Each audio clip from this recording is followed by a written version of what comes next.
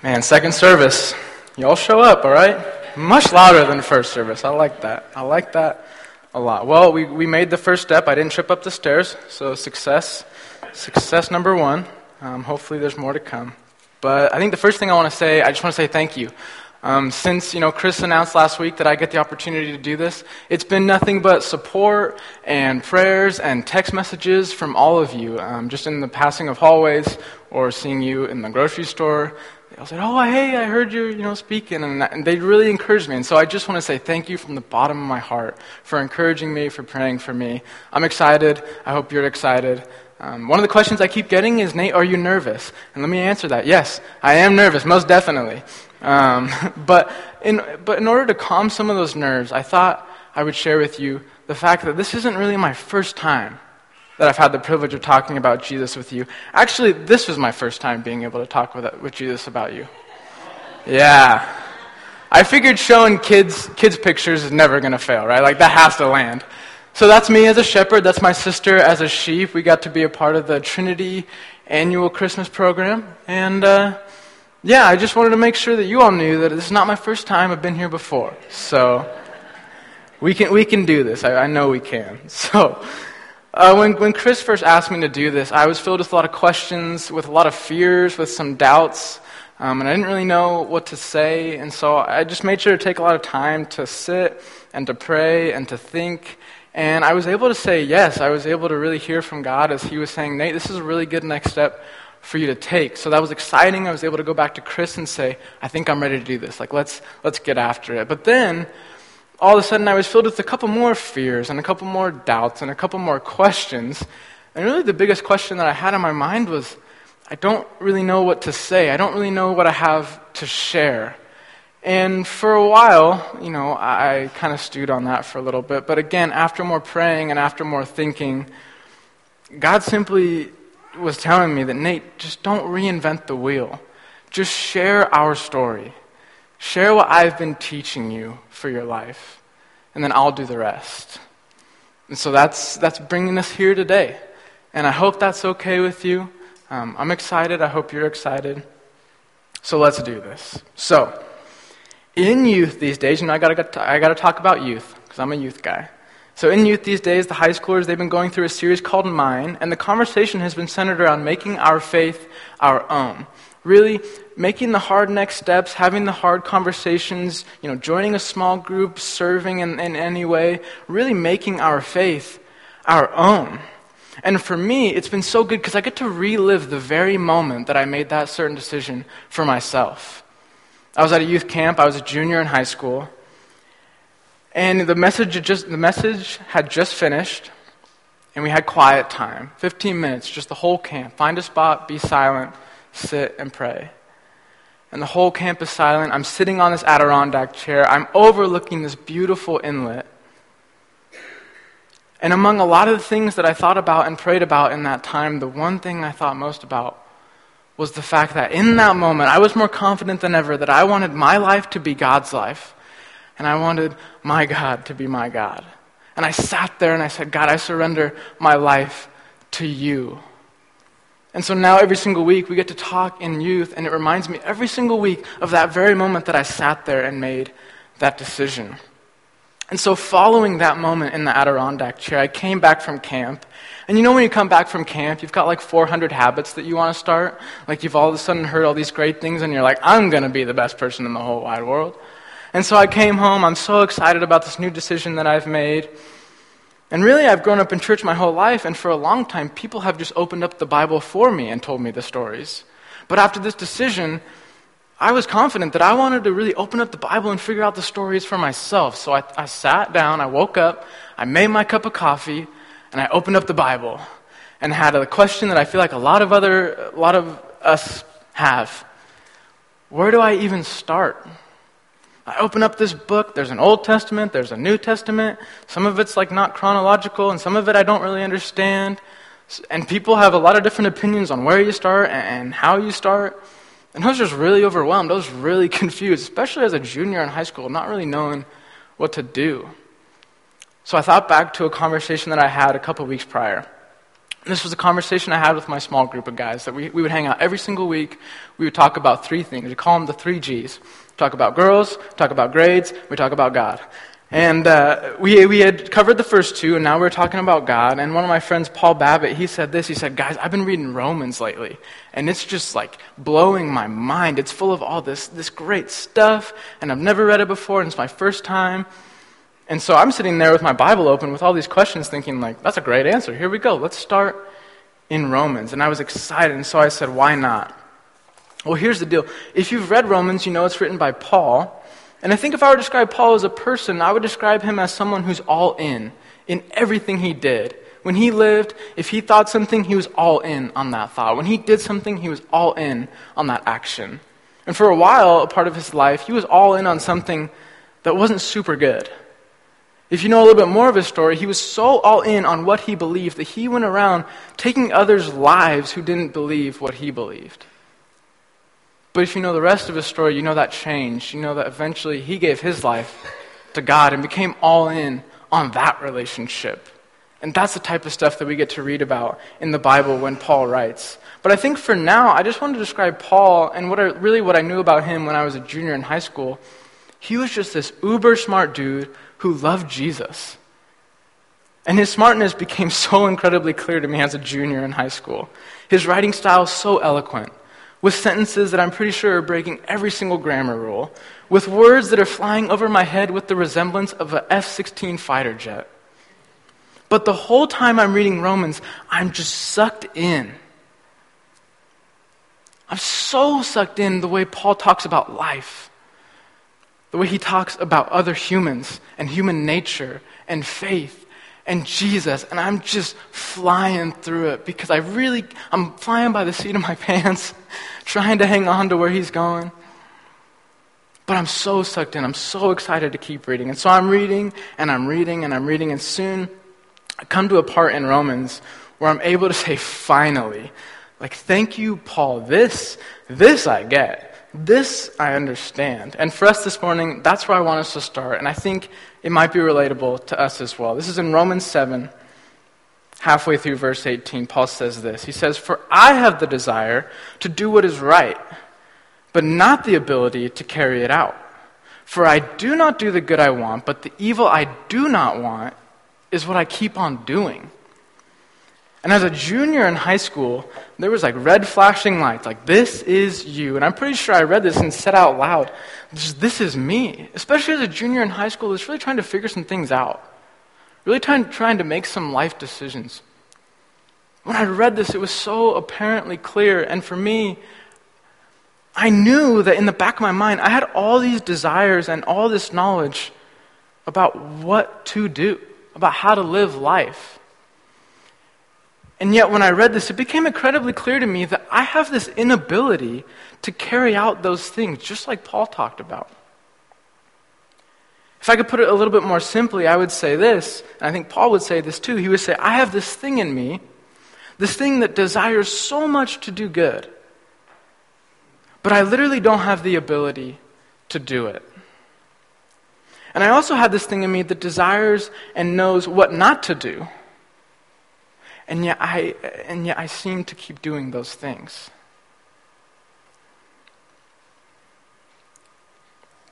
Here Paul is comparing desire and ability and making the claim that he not only knows what is right and good, he has the desire to do those things, and yet he finds himself with the simple inability to carry those things out. But at the same time, when I first read this, I knew that Paul was talking about humanity as a whole.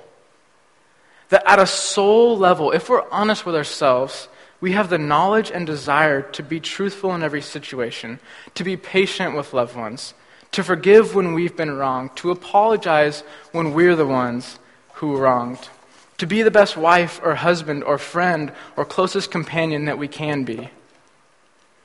But sometimes, and it's been my experience most of the time, by myself I don't have the ability to carry those things out. And I think if we're honest with ourselves, this feeling is or has been very real for all of us. And I've been reading a lot lately, because I'm an adult now and I'm very sophisticated. I'm not. But I have been reading Mere Christianity by C.S. Lewis, and I came across Lewis's thoughts on the very thing Paul talks about in Romans. Here Lewis calls it the law of nature. And he says this. Next slide. And there it is. These, then, are the 2 points I wanted to make. First, that human beings all over the earth have this curious idea that they ought to behave in a certain way and cannot really get rid of it. And secondly, that they do not in fact behave in that way. They know the law of nature, they break it. These two facts are the foundation of all clear thinking about ourselves and the universe we live in. And I was reading that book and I immediately thought, yeah, C.S. Lewis read Romans for sure. And at first when I was reading, his bluntness slapped me right in the face. This kind of matter-of-fact mentality of yep, here it is. But really, Lewis's implied message here, and the key for all of us moving forward this morning, is that we must be honest with ourselves. We must do the hard work to look in the mirror and face the truth. We must be honest with ourselves. And here's the deal. I just want to say this. If you're here this morning, please know that being honest here in this room is one of the safest places for you to be honest with yourselves. That's why we come here, to be honest with ourselves and with God. So don't miss out on that. And so now that we're all on the same page, we're taking this fresh look in the mirror at ourselves, I want us to go back to Paul in Romans because he's not even done on this topic. So buckle up. In Romans 7, at the end of the chapter, he starts saying this in verse 23. But I see in my members another law waging war against the law of my mind, and making me a captive to the law of sin that dwells in my members. Wretched man that I am, who will deliver me from this body of death? A wretched man? A war? A body of death? When I first read this, I just wanted to find Paul somewhere and give him a huge bear hug and say, dude, it's going to be okay. I promise you don't have to feel this hard about yourself. But we get the opportunity as readers of Paul to get this clear insight on one of the most brutal moments of honesty a human can have. And oftentimes it's scary to be honest around other people, but Paul has written it for all of us. This brutal moment of honesty, of him recognizing this fact that, hey, I have this desire to do good, I don't have the ability to carry it out. I feel wretched. And I don't know about you, but I don't wake up every day in this mindset. I wake up every day thinking about the things I have to get done, or the things I want to get done. I don't wake up every day thinking I have a war going on inside of me. That's not my go-to. But remember that this moment of total honesty that Paul is going through, and in this moment of brutal honesty, one word has always stuck out to me. Every time I read it, it's always stuck out to me, and it's this. It's captive. Captive. When I think of the word captive, I think of a person who isn't able to escape against his or her will. Someone who can't go anywhere. Who is confused and confined. Being a captive isn't something I would wish on anybody. But here, Paul seems very sure. He seems so sure that this war that's going on inside of him is making him a captive.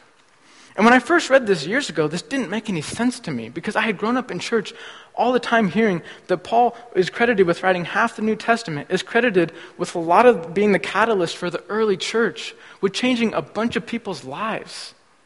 This didn't make any sense to me. Paul, a man who said things like this, "Indeed, I count it all as loss because of the surpassing worth of knowing Christ Jesus, my Lord." This guy is willing to count everything in his life as nothing just for the sake of knowing God. So this mindset of being a captive is just not what you would expect from a guy like Paul. And for me, that's where Romans 7:23 becomes so provocative. Because if we're honest with ourselves, Paul isn't just describing himself. He's describing me, and he's describing you, and he's describing the people outside of these walls. He's making the claim that we all have this natural bend to do things we know we shouldn't do and to not do the things we know we should do. This war that Paul describes for himself, it's in all of us. And you know this to be true. I mean, it reared its ugly head on Thanksgiving when you were sitting at the table and all the food was gone, but there was that, basket of rolls in the middle. And there was one on the bottom that was still pretty hot, and maybe it had some steam coming up, and your body said, come on, no, please don't. I can't have another roll. And you have all this knowledge that, no, the roll is so bad for me right now. And yet, in this moment where you see the steam and the butter is maybe right there, and you got a knife in hand, all of a sudden you do not have the ability to carry out what your body knows is bad for you. And you eat that roll with an intensity that is a little bit shameful. Or maybe when you're a little kid and your parents give you those instructions, hey, just don't peek at your Christmas presents, please. And maybe it's the night before, and all of a sudden you're thinking maybe it's an Xbox. Oh my gosh, what if it's an Xbox? I just want to know. And so you walk upstairs and you're so curious, and and you have this desire not to look. Because you want to respect your parents and love your parents, but on the other side, there's this curiosity that says, you don't have the ability to overcome that right now. And so you walk upstairs, and maybe there's a piece of tape that oh, it's halfway off, I can take that off. And you take it off, you peek inside, and you're, oh, all right. And then you get ready, and then you get your surprise face ready, and you move on. Or maybe a little bit more serious, when he knows that every woman deserves to be treated with respect and honor and dignity.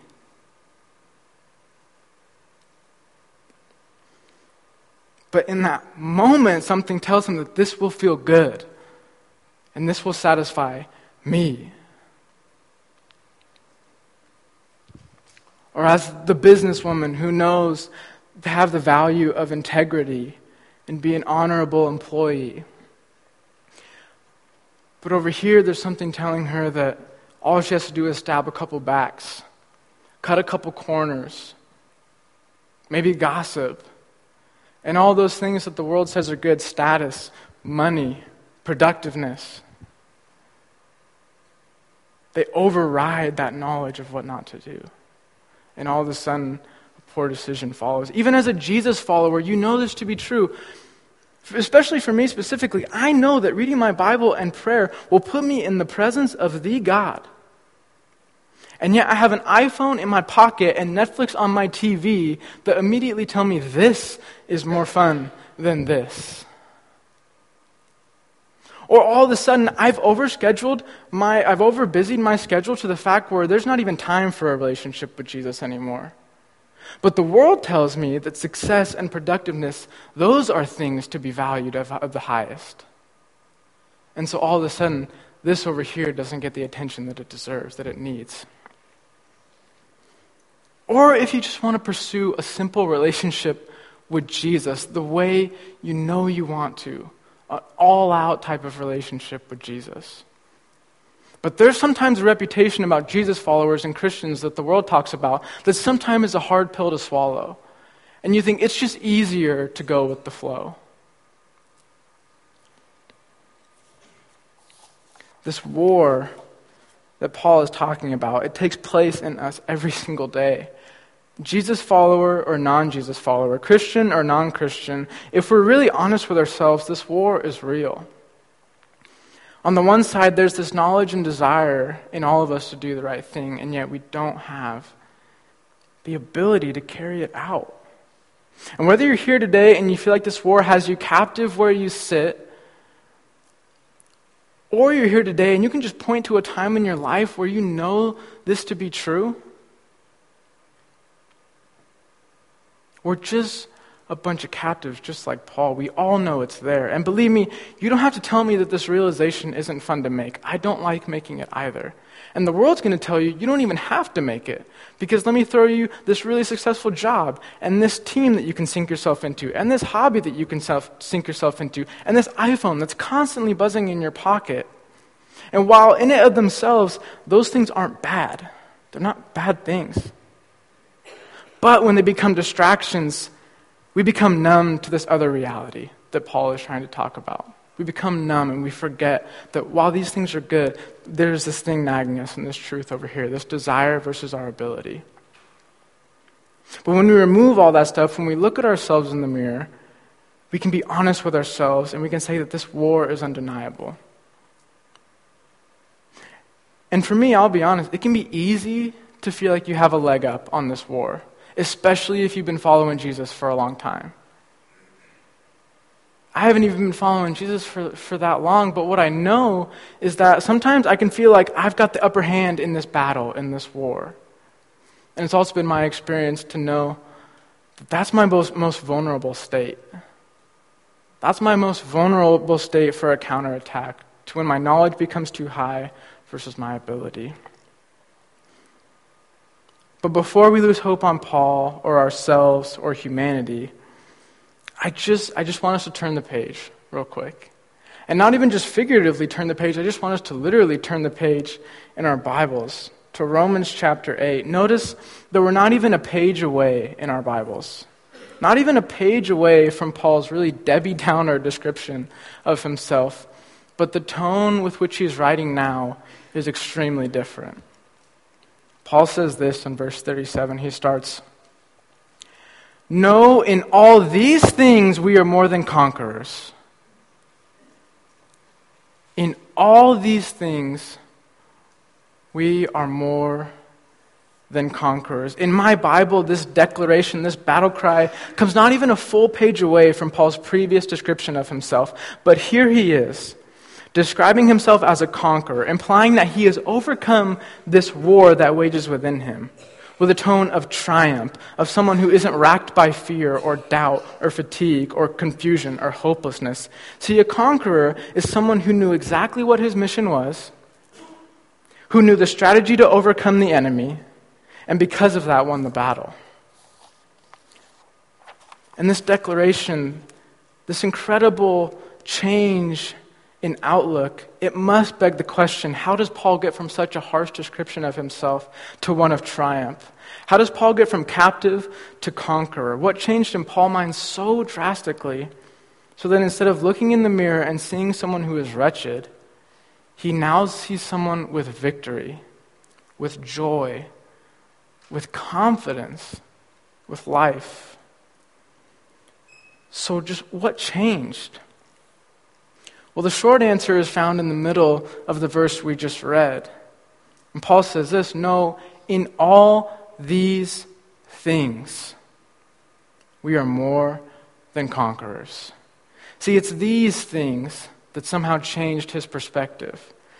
And so for the rest of the morning, I just want to talk about a couple of the things that Paul is alluding to. See, what we're reading now is the end of chapter 8, but there's a whole middle of chapter 8 that's full of what Paul's pointing to here. And if it's okay, I just want to talk about a couple of those things for the moment. So, let's go back to the end of chapter 7. And remember that Paul has, in a matter of 3 sentences, described himself as a captive, a wretched man, and has questioned if there is anyone who will save him from his own body. And again, I just would like to give him a hug and say, hey man, it's going to be okay. And remember that at this point he is fighting a war, one that is against this law of sin. This thing that is really in all of us where we have the desire to do the right thing, but not always the ability. But at the beginning of chapter 8, his tone starts to change. Chapter 8, verse 1, Paul says this, "There is therefore now no condemnation for those who are in Christ Jesus. For the law of the Spirit of life has set you free in Christ Jesus from the law of sin and death." Or put another way, because of what Jesus did, every person who makes the simple choice of believing in him as their Savior, you've been set free. You're no longer a captive. You've been set free. And not only have you been set free, you've been given life. The Spirit of life has set you free. So not only are you free, but you have life. And what are the 2 things that a captive is running short on? Freedom and life. Freedom and life. You see, Paul is saying this. Anyone who hasn't made that choice to trust Jesus, to believe in Jesus and who he is and what he says, you're still a captive. And what kind of life does a captive have. But he is doing his very best to encourage all of us that for those of us who put our trust in Jesus, true life, abundant life, Jesus talks about, will be right there. So if you're taking notes this morning, the first of these things is this. It's that we have freedom in Jesus. And it's simply that. And we must not forget it. But Paul doesn't stop there. He's kind of on a roll now, and I imagine he's writing with a little bit more oomph, maybe looking a little bit crazed as he's writing, and he's writing this in verse 15. For you did not receive the spirit of slavery to fall back into fear, but you have received the spirit of adoption as sons by whom we cry, Abba, Father. The Spirit himself bears witness with our spirit that we are children of God. And when I was preparing, this verse tripped me up all the time because I just want to talk about it the whole time. This verse means so much to me. And if you were to talk to any of the students and youth right now, they would probably kindly say that I get a little bit excited when I talk about this thing. Because for me, when I lived in high school, this is exactly what I needed to hear. You see, when I was in high school, and I think a lot of us, it's so easy for us to find our identity in something different. For me, it was sports. For other people, it's something different. But here, Paul is saying, you have a new identity. You're a child of God. When you make the choice to accept the freedom of Jesus, you become a child of God. When you're a captive, you're alone. You go to bed in a cell, you wake up in a cell. The concept of family or mother or father, they become very lost on you. And sadly, in the world we live in, the family dynamic is disintegrating faster than ever. The 50-50 stat gets thrown around all the time, that 50% of marriages end in divorce. That's not even true anymore. The number is going down. There's less divorces. But it's only because my generation has grown up watching the family dynamic disintegrate over and over again that they've just made the choice that they're not even going to get married anymore. And that just breaks my heart. But here, Paul is describing a much different family dynamic. A family dynamic where the father has perfect love for the children. A family dynamic where the father has perfect patience for the child. A family dynamic where the father has unconditional love despite all of the child's mistakes. A description that is far from the reality that we live in today. In youth, we recognize that one of the biggest things students are wrestling with is identity. This who am I question. And whenever I get the chance, I remind them very quickly, you are a child of God first. You can figure out what your hobbies and interests are later, but don't forget this one. You must not forget this one. You are a child of God. So the second of these things is this. We have identity in God. So we have freedom in Jesus and what he's done. We have identity in God in the simple fact that he is the perfect Father. And I imagine a little bit faster now, Paul writes this in verse 18. For I consider that the sufferings of this present time are not worth comparing with the glory that is to be revealed to us. And when I read this, I recognize that Paul is comparing two different realities. One of the realities is the one that we live in every single day. A world full of brokenness. And if you don't believe me, just open up the news app every single day. You get a nice news article once a week, maybe. The rest is full of heartbreak and tragedy. This is one reality, but the other reality that Paul's talking about here, this future that he's talking about, is something that Jesus often talked about when he said the kingdom of God. This future reality where everything that's broken over here is once fixed, is once saved, is once brought back to how it was originally designed to be, the kingdom of God. His people saved, living in right relationship with the creator of the world. Paul isn't naive. He's not saying if you choose to follow Jesus, it's going to be rainbows. But what he is saying is that in the midst of a broken world, because of what Jesus has done, because we have identity in God, therefore we have hope in a future.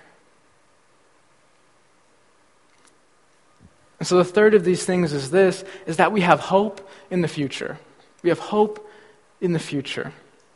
And finally, in verse 26, he says, "Likewise the Spirit helps us in our weakness, for we do not know what to pray for as we ought. But the Spirit himself intercedes for us with groanings too deep for words."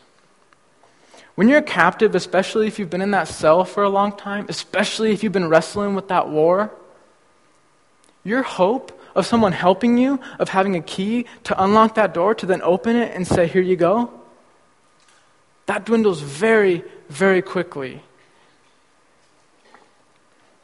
And really, this is Paul's fourth and final point.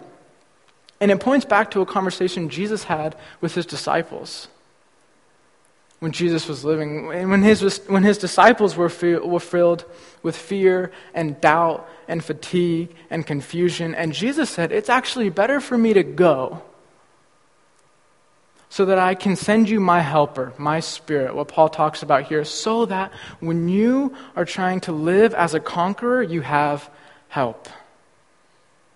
You have help. Because here's the deal, a conqueror just can't overcome this desirability tension on his own. We need help. So the fourth of these things is that we have help for today. We have freedom in Jesus. We have identity in God calling us his children. We have hope for the future in the midst of a world that is broken. And we have help for today. Because I don't know about you, I need help. I need a lot of it. And honestly, for those who have grown up in church, these things are so foundational that if we're not careful, they're going to become white noise. If we're not careful, they're going to stop changing our lives like they changed Paul's. How does a man get from calling himself wretched to get to calling himself a conqueror? That doesn't just happen by accident.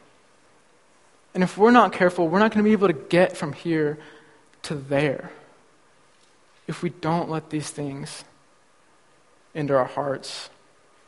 You see, these things changed Paul's life.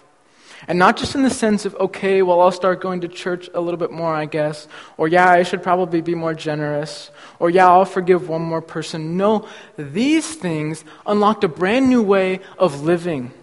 Unlocked a brand new way of getting up out of bed every single day, walking out that door, and interacting with the outside world. A brand new mindset. To the point that it became his default to be generous. It became his default to be with other people who love Jesus, praising God. It became his default to be on his knees in prayer and to treat others the way they deserve to be treated. These things changed Paul's life, and they continue to change his life over and over and over again. And with all that said, I just want to read to you Paul's just declaration at the end of chapter 8. I didn't read it all at the beginning, but I want to read it all to you now. And I just want you to imagine Paul writing this with a weight that's off his shoulders that you couldn't even imagine. Writing so freely, with so much confidence. Paul says this, in verse 31. "What then shall we say to these things?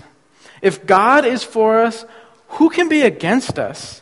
He who did not spare his own son up, but gave him up for us all, how will he not also with him graciously give us all things?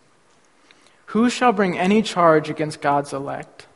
It is God who justifies. Who is to condemn? Christ Jesus is the one who died, more than that, who was raised, who is at the right hand of God, who is indeed interceding for us. Who shall separate us from the love of Christ. Shall tribulation or distress or persecution or famine or nakedness or danger or sword, as it is written, for your sake we are being killed all day long. We are regarded as sheep to be slaughtered.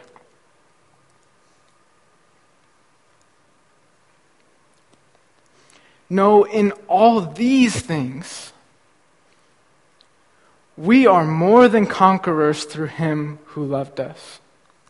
For I am sure that neither death nor life, nor angels nor rulers, nor things present nor things to come, nor powers, nor height, nor depth, nor anything else in all creation will be able to separate us from the love of God through Christ Jesus.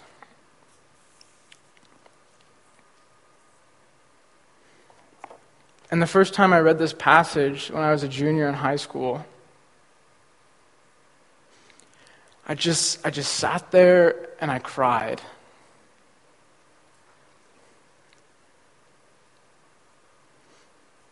Because I needed to hear that I could be a conqueror.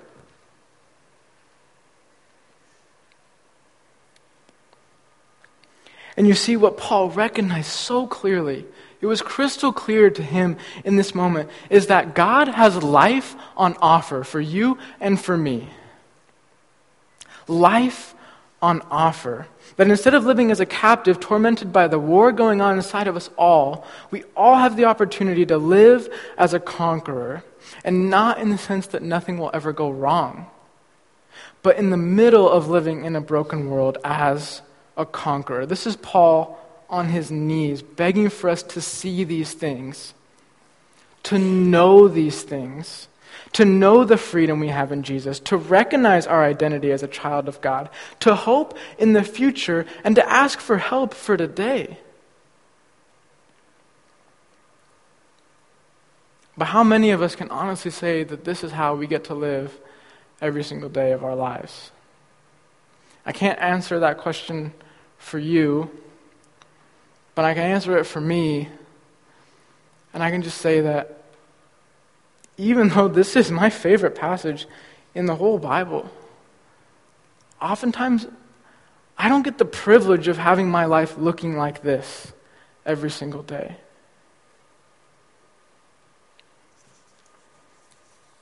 I'm so often confronted with the fact that life as a conqueror that Paul describes is just not the life that I live. But so badly, this is what I want. I recognize that God has life on offer for me, and so in that moment as a junior, and as often as I can now, I tell God, God, I want the life you have on offer for me. But then all of a sudden, doubt creeps into my mind, and I start asking the question, how? How do I do this, Paul? How do I keep these things as my focus in the midst of a barrage of attacks that the world is throwing at me? I mean, I've got this iPhone in my pocket, and it keeps ringing. And I've got this sports team that I dearly, dearly love. And I've got this hobby that people tell me you have made it my interest, God. What am I supposed to do with all of these things? How am I supposed to do it? And on top of all of that, I have Netflix. It's hard. If I know anything, I know that the war Paul was talking about that held him captive is raging more than it ever has. And if I'm not careful, my life is going to start looking more like a captive's than the life of a conqueror. One where I'm not free, where I don't know my identity, where hope is an ideal and help feels far away. But Paul doesn't leave us hanging this morning. And that's good. Because in Philippians 4, I think he captures what we all need to think about this week. He says this, chapter 4, verse 8. Finally, brothers, whatever is true, whatever is honorable, whatever is just, whatever is pure, whatever is lovely, whatever is commendable, if there is any excellence, if there is anything worthy of praise, think about these things. What you have learned and received and heard and seen in me, practice these things, and the God of peace will be with you. You see, the God of peace has life on offer, true and abundant life that Jesus talked about. And my simple encouragement for all of us this morning is to do whatever we can relentlessly every single day to think about these things. Freedom in Jesus, identity in God, hope for the future, and help for today. Do whatever you can. I think about it this way. When you wake up in the morning, maybe you have your quiet time, write about these things, pray about these things, think about these things, say thank you for these things. And make sure to put them in an imaginary backpack. Put them all in there. And then put that backpack on your back and walk out that door. Walk out that door as a conqueror. And then all of a sudden, when you're tempted to do the wrong thing and you fail, here's what you do. You open up that backpack and you take out freedom in Jesus. And you think about the fact that regardless of your mistakes, you're free in Jesus. And then maybe you're off track a little bit and you start finding your identity in your success or how well you play a sport or anything like that. And all of a sudden, you need to open up that backpack and take out the fact that you're a child of God. And then you can put it back. And then all of a sudden, someone really hurts you. Someone really wrongs you. All of a sudden, you need to take out that backpack. And you got to take out help for today.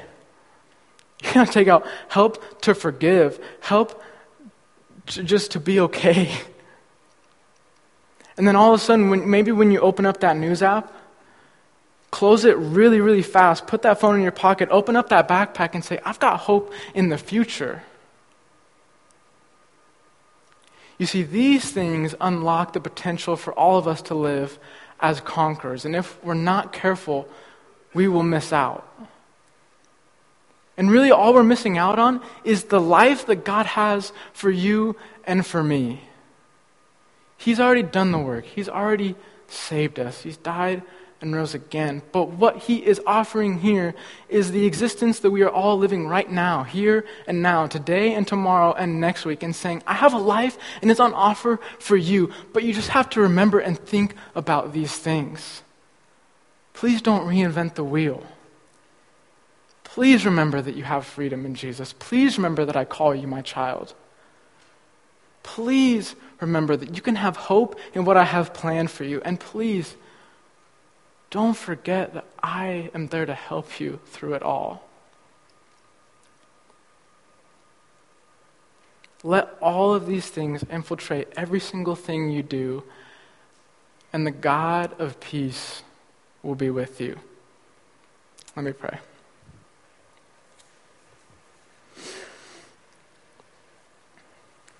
God, thank you.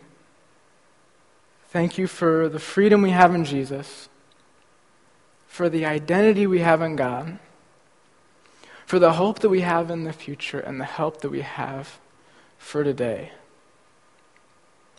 God, may those things change our lives every single minute, every single second of every single day.